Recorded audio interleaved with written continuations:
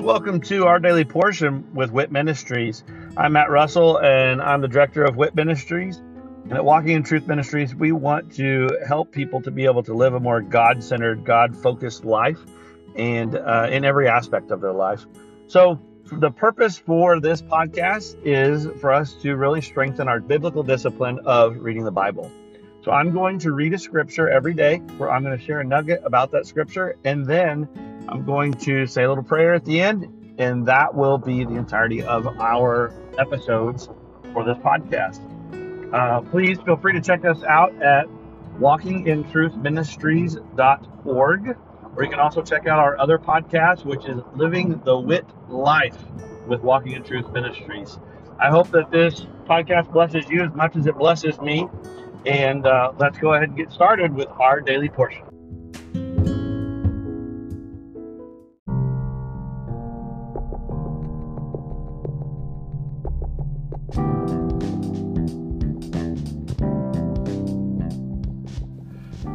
Are you concerned about what the future holds?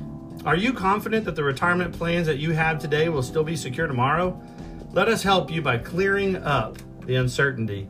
This is Matt Russell, the director of WIT Ministries.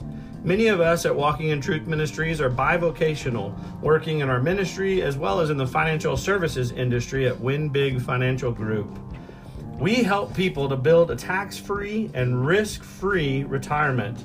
Give me a call at 817-903-2575 to support our ministry and to secure your family's financial future. Again, call today at 817-903-2575. Thank you and God bless.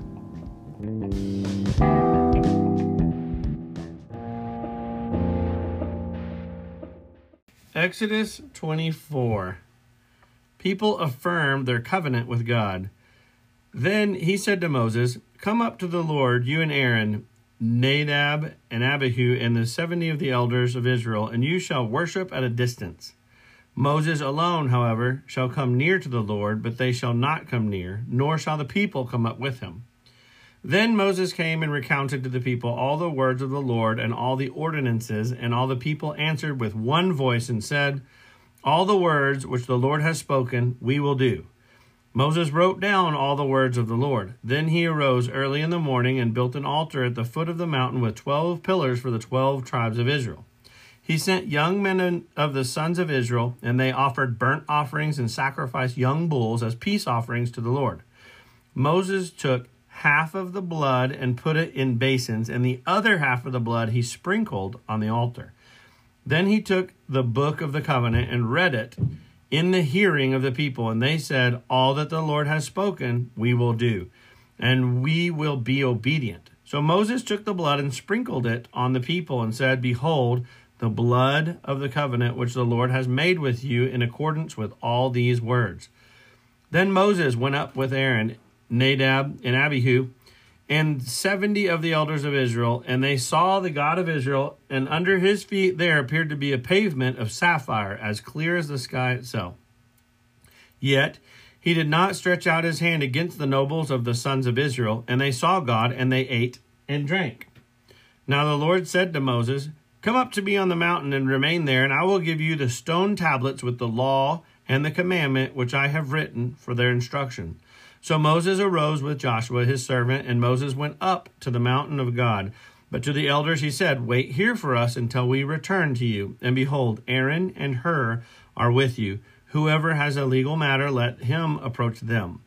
Then Moses went up to the mountain, and the cloud covered the mountain. The glory of the Lord rested on Mount Sinai, and the cloud covered it for 6 days. And on the 7th day, he called to Moses from the midst of the cloud, and to the eyes of the sons of Israel the appearance of the glory of the Lord was like a consuming fire on the mountaintop. Moses entered the midst of the cloud as he went up to the mountain, and Moses was on the mountain 40 days and 40 nights.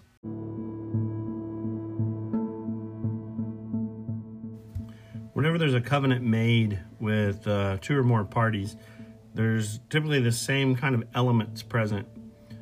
Blood would be one. Water would be another. Fire, or some kind of wood, or even stone if it's an altar that's been built. But it's kind of amazing to see how God kind of said, this is what I'm asking of you. And the people said, we will do it. And then they, and it's something very common to them, but they basically just, the sacrifice was made and the blood was sprinkled, which was the sign that, okay, then we have now come into covenant. Well, think about everything that was present also with Jesus and that covenant that we made with God at the cross, which is made of wood. And when he was pierced and water and blood came out, just again, as a reminder of the covenant that was made. The thing is, God gave us a way with that covenant. Not a way that we can more easily be justified because his law is impossible. That is not true. That is a poor teaching that the church has been doing for a while. And it's not true. We're still called to obedience, but the thing is, we will mess up. We will make a mistake. God never called us to perfection. He called us to diligence. He said, just seek after me with all your heart. Just try your hardest. Give me a serious effort in trying to be obedient. And because I know that you will fail, my son, my only son, will be a sacrifice just to cover for and give you grace for those times that you were disobedient. So, God, thank you that you've given us this covenant and this sacrifice that we didn't really deserve, but that you freely gave to us. That, yes, let our hearts be set right to where we want to. We strive for, we hunger to be obedient to you. But also that we know that when we mess up, you've already covered it for us with the sacrifice of your Son, Jesus Christ. So we're thankful for that.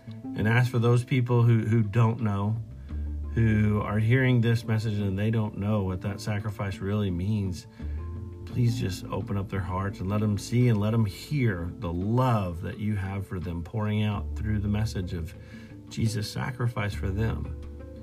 That even though we're the ones who made the mistakes, he's the one who made the sacrifice and paid the price.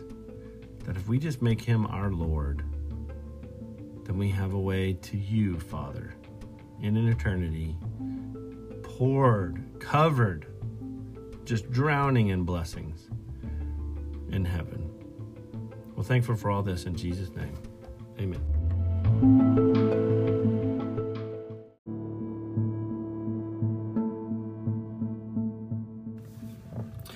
Thank you for joining us today, and I hope that that blesses you either as an individual or with you and your other loved ones. Maybe this is something that you're utilizing to spend with your family some time around God's Word, and of course, that is great. I love that, and I'd love to hear how the Daily Portion podcast is blessing you. If you would, just go to our website at walkingintruthministries.org. And go on there and just drop us a little note about this podcast or one of our other podcasts, or even just check out the events that we have available.